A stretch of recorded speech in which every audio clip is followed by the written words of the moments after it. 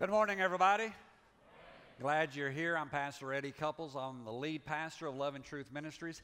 Would you help me welcome our campuses that are joining with us today? We're glad that you're with us. They're in Savannah and Cordova and Henderson today. We're thanking God that you are part of what we are doing as a corporate body, corporate entity. We're believing today that God's going to minister to you as we go into the Word of the Lord today. Would you take your Bibles today and go to the book of Mark, the 8th chapter? As you're turning to the book of Mark, the 8th chapter, let me just remind you, I've started a series called Fulfilling My Mission. Now, I want to tell you, everybody that's ever been created has a mission in life. And what we have to come to is we have to come to that place where we learn how to fulfill that mission. And last week I talked to you about why are we here? Why did God create us? Why were we made? Why were we placed upon this earth? Was it to be happy? No. Was it to have a big house? No. Was it to get a great education? No. There were two things we talked about. Now, all of those things are wonderful, but that's not why we're here. The first reason that you were created, according to the Word of God, is so that you would get to know God, so that you would have a relationship with Him. I mean, don't you think that if you're going to spend an eternity with somebody, you ought to get to know Him? I mean, think about that. We're talking about, I want to go home and be with Jesus. One of these days I want to go to heaven. Well, you might ought to get to know Him now. And so we talked about that. The second reason that you were created, according to the Word of God, is to find out what your purpose is. Why am I here? What am I to do? And you know what? Every person's purpose is different. I mean, what you're called to do, I'm not called to do. And what I'm called to do, someone else is not called to do. And we're all wired differently. Have you found that to be true?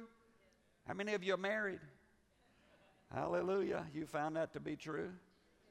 I bought a book years ago. You know, they always say opposites attract. I bought a book years ago, and it says opposites attract, and the guy had marked out attract, and he wrote attack. So I'm not going there today. But anyway, and so there's this whole aspect of fulfilling my mission by living out my purpose and what God's called me to do. Now today I want to talk to you, last week we talked about why I'm here. Today I want to talk to you about what am I to do? What is it that you're called to do? If I'm supposed to live on purpose and live out this purpose, then what am I to do and how does that look? So look in the book of Mark, the 8th chapter.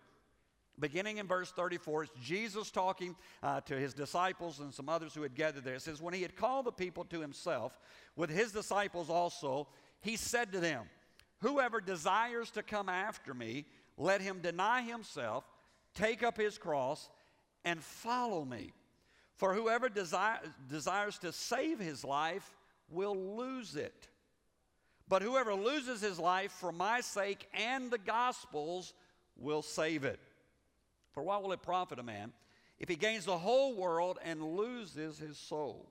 Or what will a man give in exchange for his soul? Verse 38, for whoever is ashamed of me and my words in this adulterous and sinful generation, of him the Son of Man also will be ashamed when he comes in the glory of his Father with the holy angels. Now, I want to tell you, that is one of those atomic bomb set of scriptures. That is a section of Scripture that as you begin to read it, it talks about taking up your cross. It talks about denying yourself. It talks about not living like this sinful and adulterous generation. I want to tell you, there's a lot of stuff in this passage. And so over the next few minutes, I'm going to help us to unpack it. And I'm going to tell you, you need to reach on either side of your seat. There's a seat belt. Go ahead, reach down. Saw some of you looking. Go ahead and reach down and click it, because we're getting ready to go on a ride, and it may be a roller coaster for some of you, because I'm going to get in your business today. Just look at your neighbor. Those of you watching as well as here, look at your neighbor and say, he's going to get in your business. Right? So I just want you to know that on the front end, I'm getting in your business today, all right?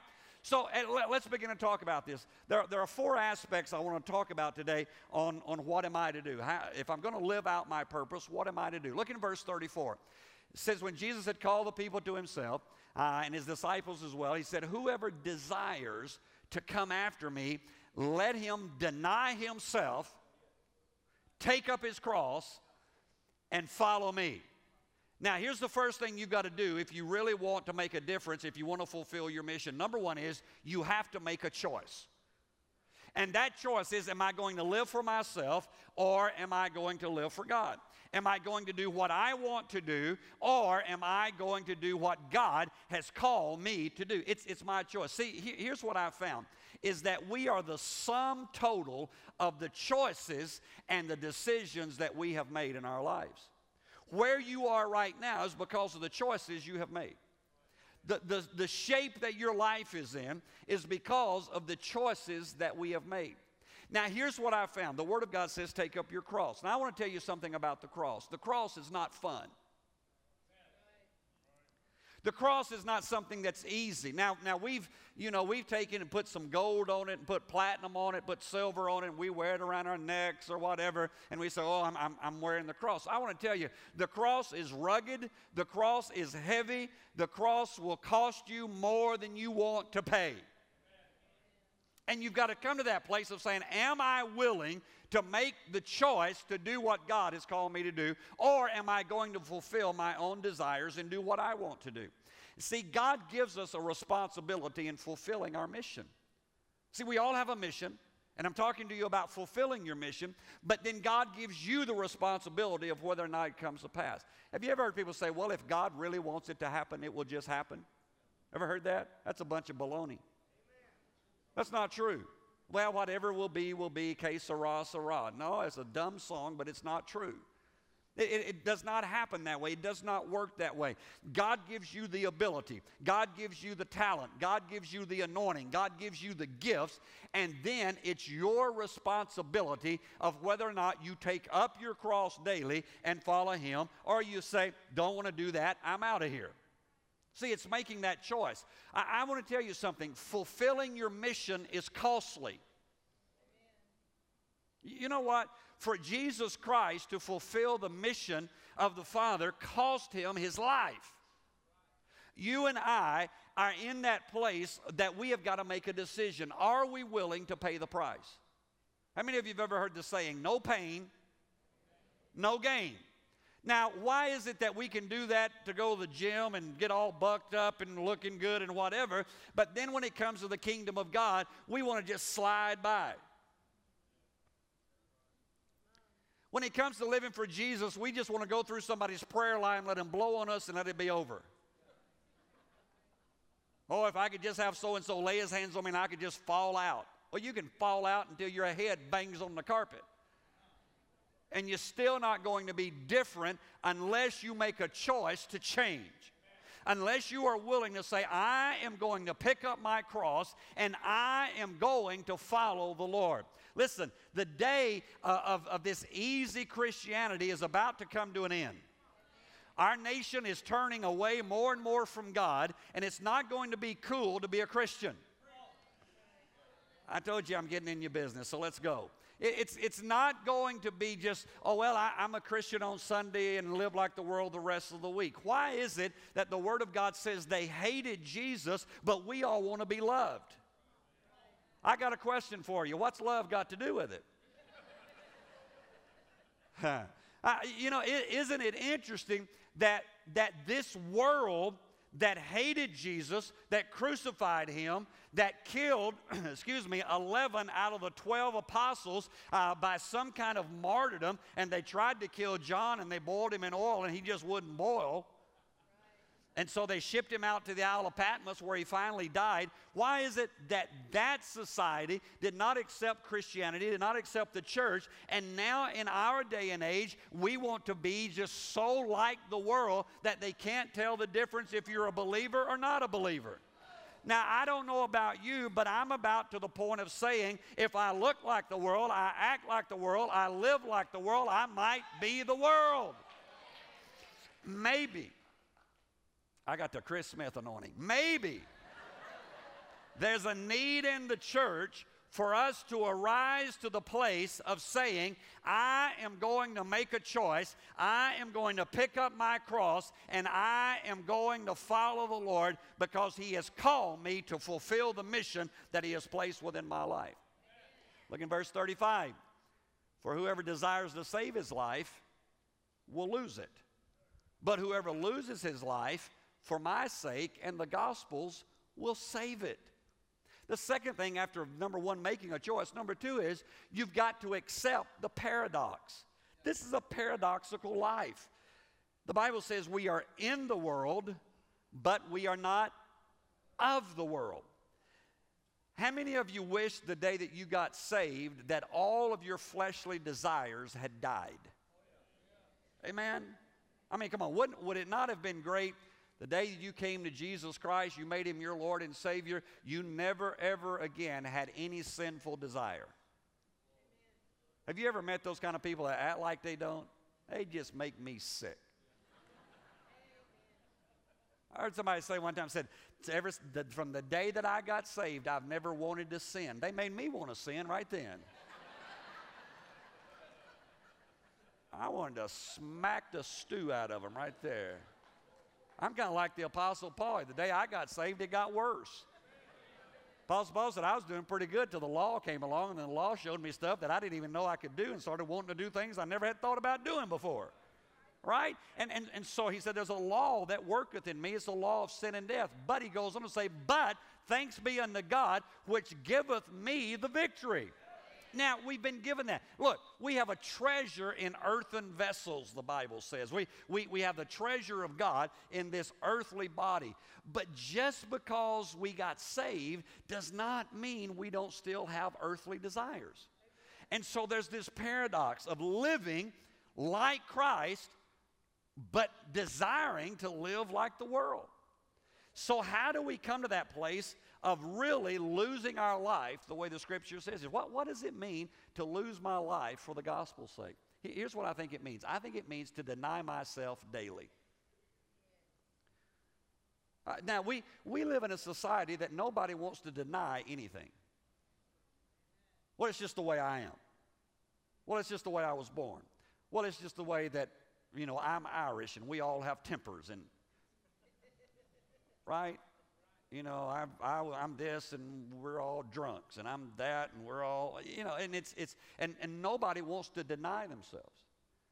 And yet the essence of Christianity is denying yourself. Newsflash, people, it's not about fulfilling every desire you've got. It's not pulling the handle on one more slot machine and getting some Bless Me Jesus juice. There really is an aspect of denying yourself daily. Lord, I will give up what I want. I won't live. Listen, there's all kind of stuff inside of us. I mean, listen, we're natural born whatever. I mean, I can lie to you at the drop of a hat. What's wrong with you? Don't act so religious. I mean, I got this lying thing when I was a kid that I lied so much when I was a kid, I probably got in more trouble about lying than anything else. And I could look at my parents and go, well, it's just the way I was born. It's just the way I am. They'd say, kid, you're going to stop lying. I mean, they tried they did everything. I mean, it got so bad at one time they made me memorize Revelation 21:8. All liars shall have their part in the lake which burneth with fire and brimstone, which is the second death. Revelation 21:8. I know it still to this day. Now, what do? You deny that desire. You deny. People say, well, you know, I just can't help it. I commit adultery. You can't help it. Yes, you can. Well, you know, my marriage it's not the best, and so I have to stray. Really? Wow, you're no better than a dog? Now, I told you we going somewhere. We're not animals. I don't care. You weren't hanging in a tree one day by your tail and it fell off, and now here you are. Praise God. The Bible says you were created in the image and in the likeness of God. You have been given the ability to say no to sinful desires and to the flesh. You do not have to fulfill the desires of the flesh. And so we've got to come to that place where we deny ourselves daily, whatever the desire is, whatever the sin is. Listen, think about it. Just those of you who are listening to me today, think about if we all just did what we wanted to do. I mean, I've walked in the bank before. There's a lot of money in there. I'd like some of it today. But I denied myself because I did not want to start a jail ministry from the inside. There's this aspect that we've got to come to of taking up our cross the way Jesus did, of following Jesus. In other words, carefully being obedient to what He's called us to do, doing what He said, not living the way that we want to live, but living the way He calls us to live. I'll say it again. If you live like the world, you act like the world, you talk like the world, you probably are the world. You're not a Christian. Just because you go to church does not make you a Christian. Just because you've gone through membership classes does not make you a Christian. Just because we've dunked you in our tank. There's a few of you I'm ready to redunk. Does not make you a Christian. Christianity is laying down your life and allowing the life of Jesus Christ to be lived through you. Verse 36 and 37 says, "For what will it profit a man if he gains the whole world and loses his own soul? Or what will a man give in exchange for his soul?" The third thing that we've got to do, the third thing that we've got to do is we've got to take the long view. We've got to quit living for the immediate. Why is it that we give up everything precious for momentary pleasures? Why is it that somebody will take the first hit of crack cocaine knowing how addictive it is just to fit in with somebody? Well, I'm having a rough day. Hear me. If you think today's rough and a hit's going to help you, just wait. Your rough days haven't even started yet. See, we often get caught up in the temporary. We need some perspective in life. But before we make that decision, before we throw it all away, why don't we step back and say, wait a minute, what does it profit me to gain this and lose my soul? Maybe we haven't heard this for a while. Maybe we haven't let this sink into our consciousness for a while. But I still believe, and don't get mad at me, but I still believe you can lose your salvation. I think it's a process. I think it's long-term. I think it's way, way hard to do. But I do believe that, in this whole thing, we've got to wake up and say, I don't want to lose my soul. The Apostle Paul said it this way. He said, why would I want to preach to others and then myself become a castaway? He said, I've got to take the long view of this thing. This whole temporary, we make it in a bubble almost.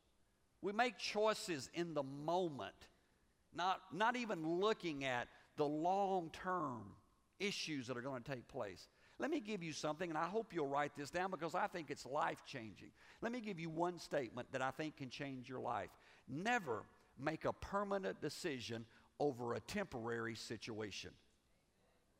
Can I say that again? Never make a permanent decision over a temporary situation. I don't know what's happened to us in America, but 40 and 50 years ago, people lived together and stayed married.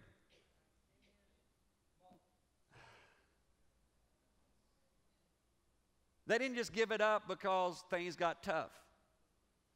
Now, if somebody doesn't put the toilet lid down, we're out. Why? I mean, come on, have you ever seen it? How many of you have ever been to a wedding? Come on. Ever been to a wedding? Right? Bride and groom walk up, smile all over his face, looking like an idiot. she's all beautiful and all this stuff, and they're standing there holding, they're talking. Preacher, they don't hear one word that preacher says. They talking to each other. It's wonderful. I love you. It's great. I just, 6 months. A year. Pastor, I married the wrong man. Really? I remember you telling me that God told you. Yeah, but God changed his mind. Oh, God's schizophrenic. Well, you just don't realize he just doesn't treat me the way I thought I ought to be treated. And then you hear his side. Well, she just doesn't cook the way I thought she ought to cook. Let me just do some marriage counseling. Don't ever tell your wife that she does not cook as good as your mom, because she will send you back real quick. And we get all these things, and our problem is that we don't take the long-term view. Now, listen, if you've been through a divorce or whatever, I'm not mad at you. I'm just telling you it's time for us to begin to take, because I'm going to tell you the next one you get's not going to be any better. Oh, Pastor, I got my eye. Yeah, and you're going to stand before us and look goofy all over again. And then it's going to be the same thing a year down the road. You say, how do you know? Because every time you get remarried, the percentage of divorce multiplies. It jumps. So why don't we love the one we're with? I got old rock and roll songs on my mind today, don't I? You'll have to pray I get more spiritual. Let me give you the fourth one. Verse 38.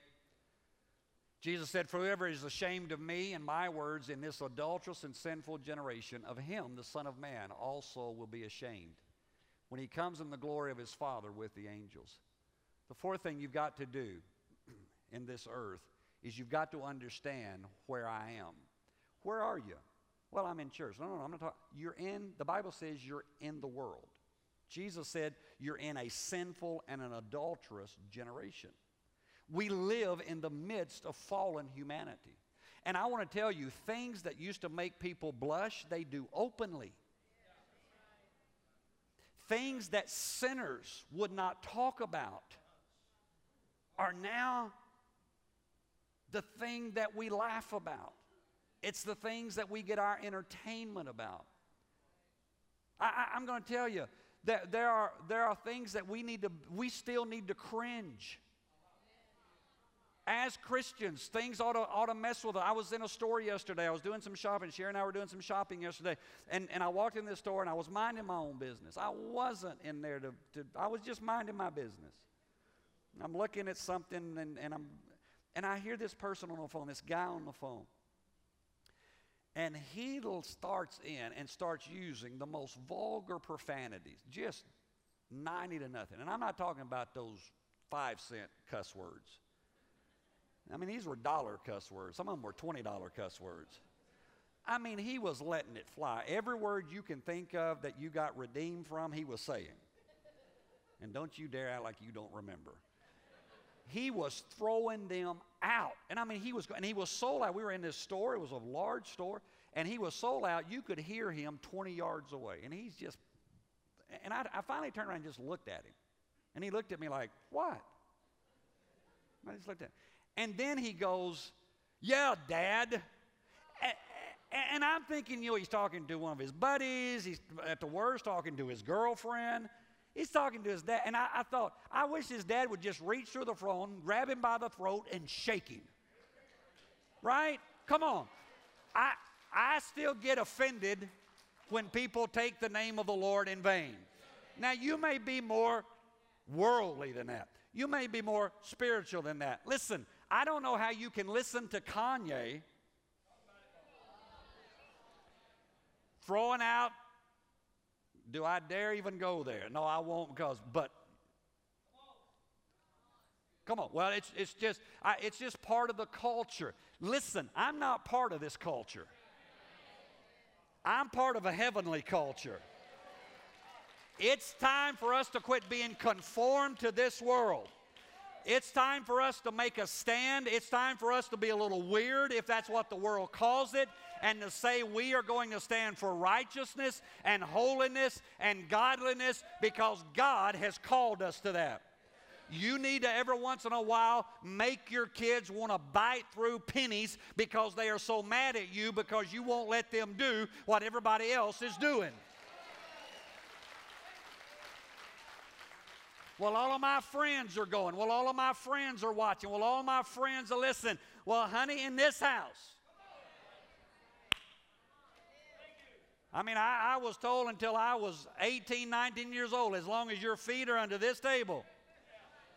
I don't know if anybody else had mean parents like I did. You're going to do what I tell you to do. I mean, we got 12-year-old kids running the house. We got 5-year-olds slapping parents. Makes me want to slap a parent. I mean, come on. There's something got to rise up in people, and especially in believers, that say we are not going to conform to this world anymore. We are going to stand up. Paul says in the book of 1 Thessalonians 5:22, he said, abstain from every form of evil. If it even looks like it's evil, get away from it. For those of you who don't understand the word abstain, it means don't do it. Well, everybody, I don't care. I don't care if I'm cool today. I just want you to understand that you've got to put the kingdom of God first. If you're going to be a Christian, it's not enough just to walk an aisle, shake a preacher's hand, confess the Lord, write your name on a log or whatever it is you've done, repent, cry, whatever it is. That's not enough. Jesus Christ has called us to live a holy life. He has called us to live a separate life. If they crucified him, why do you think they ought to like you?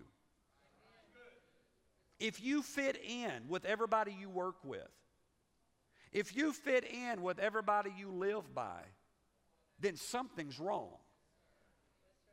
If you watch the same things, if you listen to the same things, if you go the same places that the neighbor next door who doesn't know Jesus goes, there's something wrong with your relationship with God. Because God will call you out of darkness into his marvelous light. And when you get into the light, some of the things that were in darkness will scare the living daylights out of you. When you walk in darkness, there's all kind of things out there, but when the light comes on, it scatters the darkness. And I'm not upset this morning, except in the sense of I think the church has laid down its right to speak to its society. We love to talk about the sanctity of marriage. And when we talk about the sanctity of marriage, we always want to talk about homosexuality. And I believe that the Word of God takes a stand against homosexuality. But I don't believe that the Word of God takes any stronger of a stand against homosexuality than it does in adultery, than it does in any other sin that goes on in the life of believers. God's Word, it comes against all manner of sin. And so we don't need to set up a bully pulpit against something that we don't like or something that we're not tempted with and go after somebody else who is struggling with something and we hadn't cleaned up our own backyard. I think it's time for the church to again radically sell out to Jesus Christ and to say we are called to make a difference, but the only way to make a difference is to be different. Maybe this is too old school. Maybe this is one of those sermons I should have preached 40 years ago. I wasn't even preaching 40 years ago. But I want to tell you, I am concerned about the drift of the church. I am concerned about the aspect of the church being willing to settle for second best when God is calling us to his best. So what am I to do? I am to deny myself, to take up my cross, and to follow him. And you know what? There are days it's going to be the most joyous thing I've ever done. There are going to be other days it's going to be the most painful, the most sacrificial, the toughest thing I've ever done. But I want to tell you, one day I'm going to stand before him. And I want to hear him say, "Well done, thou good and faithful servant." Enter in to the joys of heaven.